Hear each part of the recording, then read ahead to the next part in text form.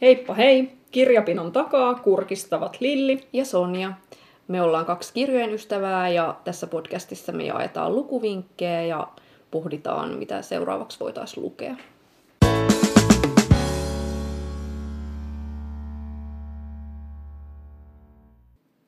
Meillä on tällä kertaa aiheena tämmöisiä kirjallisia kysymyksiä. Eli kysymme toisiltamme 5 kirjoihin ja lukemiseen liittyvää kysymystä. Kumpis aloittaa? Ja siis ollaan vähän valmistauduttu etukäteen näihin, että ei tulisi sit sellaisia, en mä muista vastauksia. Saattaa tulla silti, en mä muista. Olen yritetty ainakin valmistautua. No mä voin aloittaa kysymällä sulta, että mikä on sun suosikkiklassikko? Nuoruutta silmällä pitäen, niin mä sanoisin L.M. Montgomeryn Runotyttö. Eli mä vähän niin kuin kasvoin yhdessä sen Emilian kanssa. Ja se on klassikko, jonka mä oon lukenut kaikkein useiten. Ja en ole varmaan itse asiassa muita klassikoita ehkä lukenutkaan pikkunaisien lisäksi niin kuin useampaan otteeseen. Mulle toi Emilia ei ehkä ollut semmoinen samaistumisen kohde, mutta se oli kumminkin semmoinen jotenkin kirjallinen ystävä, joka oli semmoinen tarpeeksi erilainen kuin mitä itse on. Ja no jotenkin koin sen aina tosi semmoisena lohtukirjana tai semmoisena, minkä pariin oli ihana palata, jos maailma murjoi. Hyvän mielenkirja. Joo, ja sitten ehkä jotenkin se, että kun kumminkin oli semmoinen tyyppi, joka kirjoitti päiväkirjaa ja kirjoitti paljon kirjeitä, niin ei se sitten ehkä kumminkaan ole ihme, että joku siinä Emiliassa sitten viehätti, kun se oli semmoinen runoja rustaileva tyyppi. Mutta sitten toisaalta mietin, että nyt kun ollaan aikuisia, niin semmoinen täysosuma, mihin on törmännyt, niin Juhan Johon Rautatie. Oho! Wow. Joo, se oli mullekin tosi positiivinen yllätys ihan vaan kun en ollut siihen koskaan tarttunut, niin ajattelin, että luetaan nyt sit pois. Mutta siis teki ihan tosi ison vaikutuksen. Jotenkin se syrjäseudulla asuva vanha pariskunta, kun ne ihmettelee sitä rautatietä, että mikä se semmoinen onkaan, niin että vaikka se oli niin jotenkin yksinkertainen tarina mukamassa, niin silti niin kuin jotenkin tosi koskettava. Ja sitten jotenkin Suomi oli niin kaunis siinä, tai tämmöinen vanha Suomi, niin se oli jotenkin ihan romanttista, vaikka se onkin niin semmoinen realistinen kirja. Ja sitten jotenkin se vanhan avioparin yhteinen pitkä taival, että niillä on omat tavat toimia ja niin kuin pitkä liitto takana, niin se oli jotenkin hieno. Okei. No en ois arvannut. Joo. No, tämän ensimmäisen mä arvasin kyllä, mutta joo, piti tuoda tähän jotain vähän uutta. Mitäs sulla sitten kirjallinen paikka, jossa sä haluisit käydä? No tähän oli hirveän vaikea keksiä mitään yksittäistä vastausta. Niin kuin mun on aina tuntuu olevan tosi vaikea keksiä mihinkään yksittäistä vastausta tai pysyä missään niin kuin raameissa. Kerro 3, ei kun mä kerron 4. Niin tähänkin mä nyt sitten kerron monta paikkaa, missä mä silleen niin kuin ehkä vähän haluaisin piipahta. Ensimmäinen ei varmaan ole mikään yllättävää, että Tylypahka. Etitään jostain nyt joku ihminen, joka ei haluaisi käydä Tylypahkassa.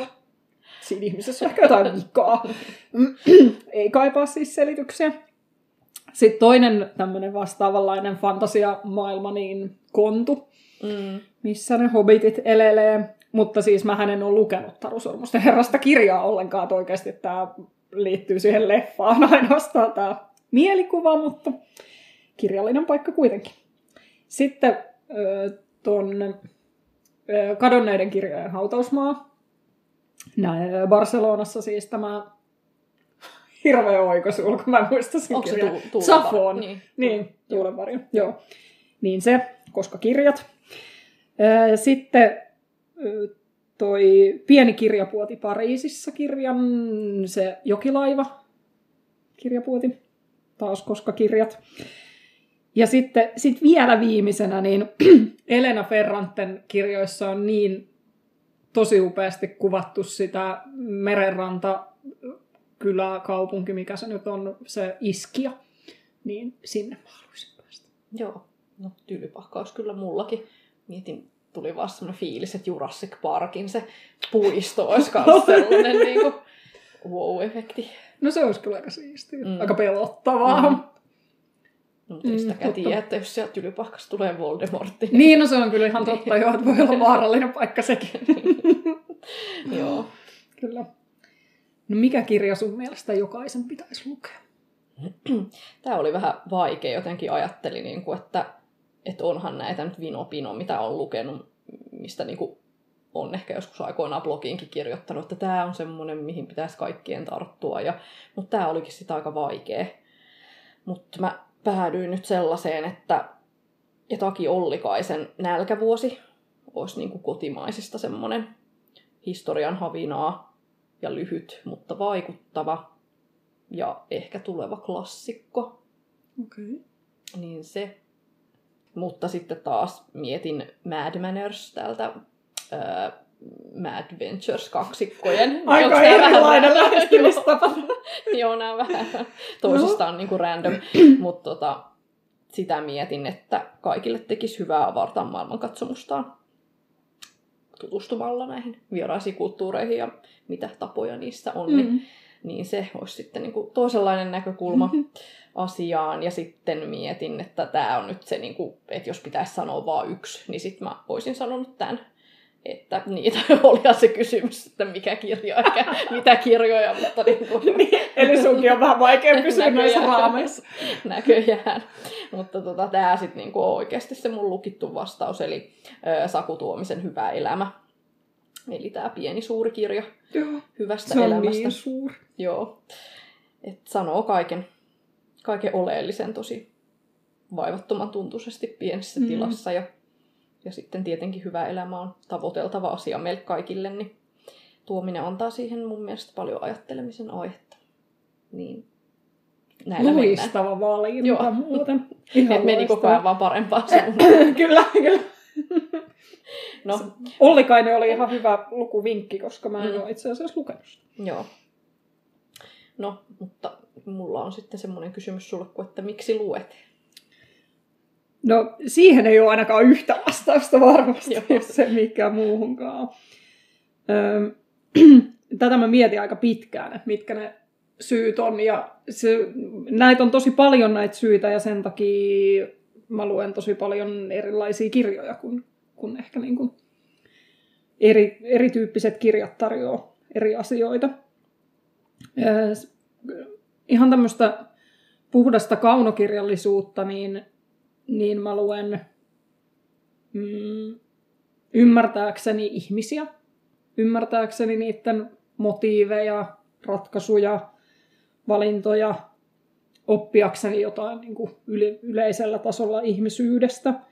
Mutta sitten semmoista kevyempää viihdekirjallisuutta tai jännäreitä esimerkiksi, niin mä luen ihan vaan puhtaasti ajankuluksi viihtyäkseni. Ja aika paljon, no ehkä kaikkea kirjallisuutta, niin sitä varten, että mä pystyn katoamaan siitä mun omasta arjesta. Siis, että se on semmoinen niin kuin, aivoille semmoinen rentoutumispaikka, se kirjallinen maailma.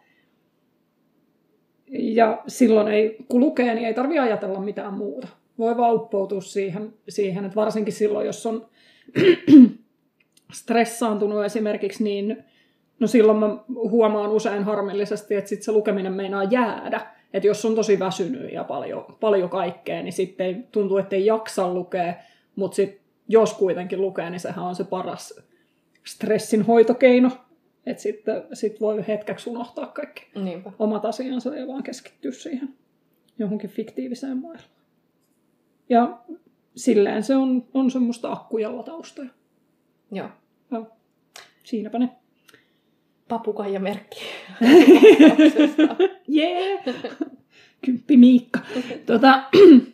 Mikäs on sun pelottavin kirja, minkä sä oot lukenut? Niitä ei ole kuin yksi. Oh! No ei, siis mä aina toivoisin törmäämäni johonkin kauhutarinaan, mikä olisi silleen niin kuin oikeasti tosi pelottava, mutta siis yleensä ne on vaan tosi semmosia riman alituksia, mutta sitten tosiaan niin kuin oikeasti pelottava kirja niin on Susan Hillin The Woman in Black, jota ei ole siis suomennettu. Ja siinä ollaan 1900-luvun alussa. Ja siinä on kyllä siis se tunnelma on ihan ainutlaatuisen hyytävä, että olisi kyllä kiinnostava kuulla, että jos on muut lukenut, että olisiko joku, joka kokisi, että tämä ei ollut hyvä. Tai kuka se tekijä oli? Susan Hill. Okei. Okay. Muistaakseni siltä oli jotain ehkä suomennettu, mutta ei ole suomennettu tätä. Mutta siis tehnyt enemmänkin ilmeisesti tätä kauhukirjallisuutta. Ja tästä on tehty leffakin, missä on tämä Harry Potter-näyttelijä pääosassa. Että se on niinku se nuori lakimies siinä, mikä tässä on pääosassa. Eli sitä pyydetään lähtemään semmoiselle Englannin syrjäiselle suoalueelle hoitamaan. Siellä on eräs vanha nainen kuollut, niin sen paperityöt pitäisi hoitaa. Ja se asuu semmoisella Ilmarsh Housessa, mikä on semmoinen iso paikka suon keskellä, mitä kaikki kyläläiset välttelee. Ja se on kyllä siis ihan täydellinen tapahtumapaikka kauhukirjalle. Että siellä on se rapistuva kartano ja siellä on oma hautausmaa ja se on tosiaan tosi syrjässä.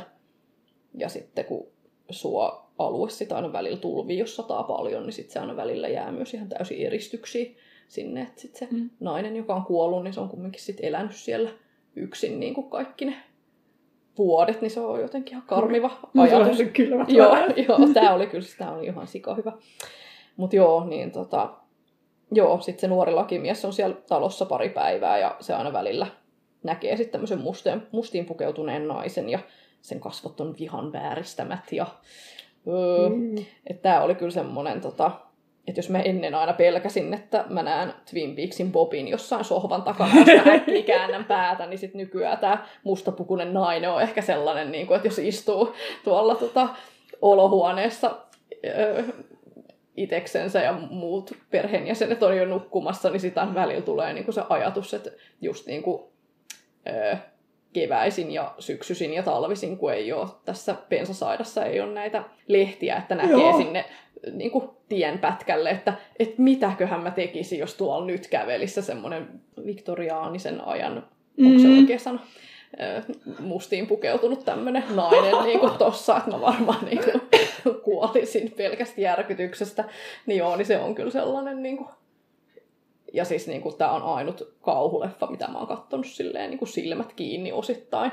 Kun mä halusin näyttää sen mun miehelle, niin sit niin kuin, tää oli ihan tosi vaikuttava. Että kaikki, jotka haluaisi lukea hyvää jännityskirjallisuutta, mutta eivät ole löytäneet sellaista, niin tähän kannattaa ehdottomasti tarttua. Näin. Ja pitää varautua painajaisiin sitten ilmeisesti. Joo, kyllä. No, mutta minkäs kirjan sä haluaisit nähdä elokuvana? Kaikki oli tosi vaikeita kysymyksiä. Tämäkin oli vaikea. Mulla tuli mieleen ensimmäisenä niin kuin lähiaikoina luettuja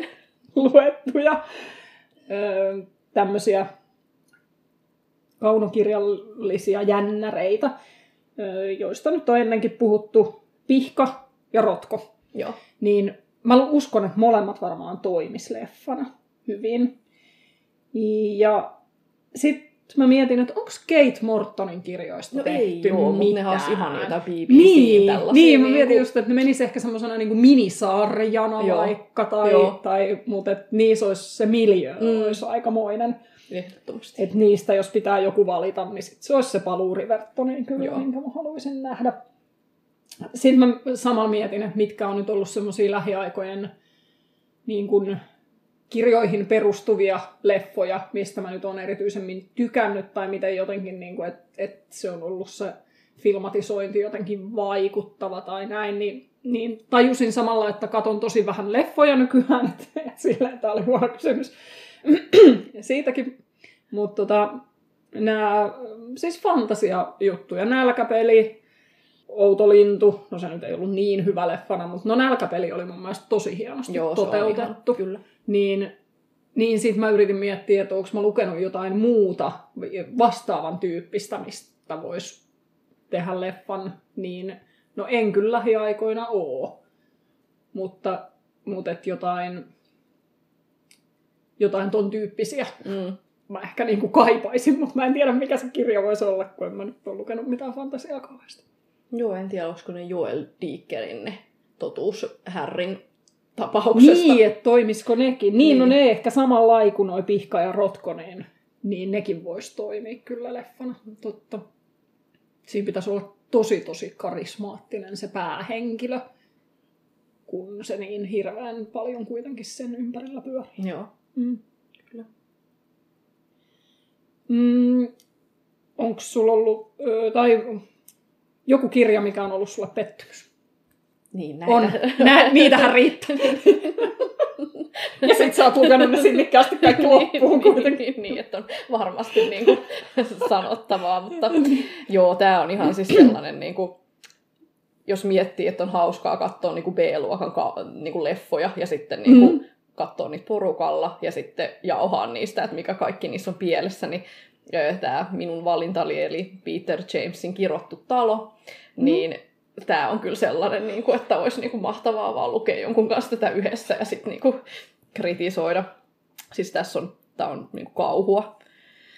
Siinä 3-henkinen perhe muuttaa rapistuneeseen kartanoon, jossa on vuosia aikana niin ollut yhtä sun toista murhenäytelmää. Ja sitten siinä niin kuin kirjassa oli periaatteessa ihan lupaava alku, mutta kaikki kompastuu siihen, että nämä henkilöhahmot tekee remonttia. Ja ne tekee siis niin älyttömiä ratkaisuja, että uskottavuus menee niin kuin ihan jotenkin täysin niin kuin niistä hahmoista ja koko niin kuin siitä toiminnasta. Jotenkin, niin kuin, että kun se perhe luulee muuttavansa huonokuntoiseen taloon, mutta sitten se onkin romahtamisvaarassa. Ja sitten se isä myöntää, että olihan se kuntotarkastuslista niin pitkä, että mä en oikein jaksanut lukea sitä loppuun asti, että sieltä on voinut mennä jotain ohi. Että kun se oli niin monisivuinen, niin silleen, niin kuin, kuka laittaa niin kuin kaikki rahansa kiinni tollaiseen projektiin. Niin kuin, ja että mitäköhän se kertoo, että jos on monisivuinen raportti, että varmaan pieleen menneistä asioista, niin jotenkin toi oli niin kuin ihan älytön kuvio. Ja sitten muutenkin, kun Suomessa tuntuu, että jengi sairastuu kaiken näköiseen piilohomeeseenkin, mitä niin kuin ei edes vitsi voi havaita mistään. Niin sitten tässä kumminkin kannetaan design-sohvat sisään, vaikka kellarikerros on homeessa ja lattialaudat on lahot ja seinissä näkyy mustia homelankkuja niin kuin kaikissa, niin sitten silleen niin kuin what? Ja sitten tietenkin raha alkaa olla vähän tiukassa, kun olikin vähän huonokuntoisempaa sitten luvassa, niin silti ne ostaa niin kuin esimerkiksi joka päivä monta lehteä, mitä ne sitten lueskelee siellä, ja sitten tyttären synttärit on kohta, niin siinä suunnitellaan, että ostettaisiko sille poni. Ja sitten kun siellä on lähellä lampi, missä asuu sorsia, niin sitten ne sorsatkin tarvitsee jotain tämmöistä hyvää ruokaa, ja sitten niille pitäisi rakentaa joku sorsien koppi sinne, niin sitten vaan silleen, niin kuin, että priorisointia, kiitos. Että miten te olette aikaisemmin niin kuin pystynyt remontoimaan jotain kämppää, jos te olette niin kuin tällaisella linjalla. Mutta joo, niin siis, ja sitten jotenkin muutenkin, että kun siellä nyt sitä hommaa niin kuin riittää, niin voisi ajatella, että ne itsekin niin kuin jotenkin työpäiviensä jälkeen, siinä on vielä se mies on koko ajan kotona, ja se oli joku nettisivujen laatija muistaakseni, niin luulisi, että ne voisi jotain niin kuin tehdä itsekin, ettei kaikkea tarvitse ulkoistaa. Mutta ei, kun se vaan käy haahuilemassa siellä nummilla ja sitten lukee niitä lehtiä ja sitten ne katsoo Netflixiä illalla. Ja sitten vaan silleen, jotenkin, että eihän tämä nyt niinku ole yhtään kuulosta. Niinku. Eikö tämä Peter James tekee jännäreitä? Joo. Niin joo. Mä mietin, että eikö se tee jotain semmosia niinku perinteisiä brittiläisiä. En tiedä, en aio antaa enää lukuaikaa. Eikö hän saa enää uutta mahdollisuutta? Mutta joo, niin siis noi oli sellaisia, mitkä jotenkin vei pohjaa koko siltä tarinalta, ja niitä oli siis niin paljon. Tähän mä nyt vaan poimin muutaman tämmöisen ärsytyksen kohteen, mutta sitten tietenkin, jos mennään siihen kummitteluun, niin sitten jotenkin siinäkin oli niinku hyviä hetkiä sellaisia, niinku, mitkä niinku tuntuu, että on hyvä alku ja pohja kaikelle, mutta sitten tämä 1700-luvun kummitus ottaakin sitten nämä kaikki uudet kotkotukset haltuun, että se alkaa viestittelemään uhkauksia niin kuin tietokoneella ja kännykällä, niin sitten jotenkin vaan silleen, että ei. Se oli tosi nopea oppimaan se kummitus. Joo, mietin vaan, että mustapukuinen nainen ei tekisi näin. Mutta sitten itse asiassa tästä täytyy vielä mainita, että tämä on semmoinen, mihin mä en ole ikinä ennen kirjallisuudessa törmännyt. Eli siis ilmeisesti piilomainontaa Nescafeen kahvikapseleista oli tässä siis niinku, mä nyt oletan, että siitä on kyse, koska joka kerta kun se isä meni keittämään kahvia, niin ei mainittu niin kuin jatkossa sen ensimmäisen kerran jälkeen niin kuin vaan, että kahvikapselikone, vaan se oli aina Nestlen kahvikapselikone.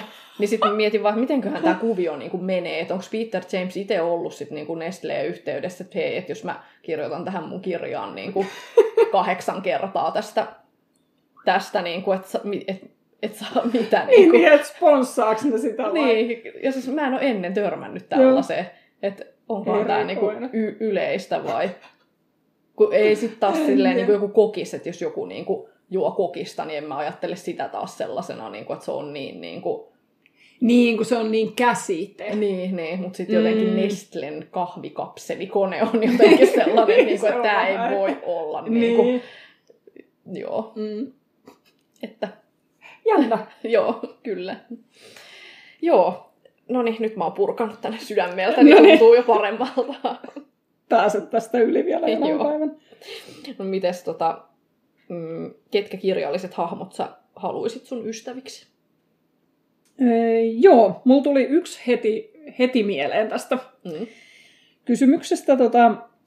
Tää tosin vaatisi sen, että mä olisin silleen niin kuin 25 vuotta nuorempi kuin mitä mä oon, jotta tämä ihminen voisi olla minun ystäväni, mutta tämmöinen kirja kuin Minä Simon Homo Sapiens, kirjailija on Becky Albertalli. Nuorten kirja on siis kyseessä ja siinä on tämmöinen Simon-niminen päähenkilö. Ja se on siis kyllä niin kuin sympaattisin henkilöhahmo missään kirjassa ikinä. Se on ihan huippu hyvin rakennettu hahmo ja jotenkin kaikki ne vikoineen ja kaikkineen tosi symppis. Kyllä kuullut. Siis se oli onko tämä joku uusi vai? Ei, kyllä tämä on varmaan vuosi sitten. Niin, no mikä on uusi, mutta silleen ei ole ilmestynyt viime viikolla, niin ei se ole uusi. Mä sanoisin, että puolitoista sitten ehkä ilmestynyt. Mutta tosi hyvä hahmo ja älyttömän hyvä kirja siis. Ja kannattaa nimenomaan siis ihan aikuistenkin lukea, että ei ole mikään semmoinen nuorten kirja, mitä ei voisi aikuista sulattaa.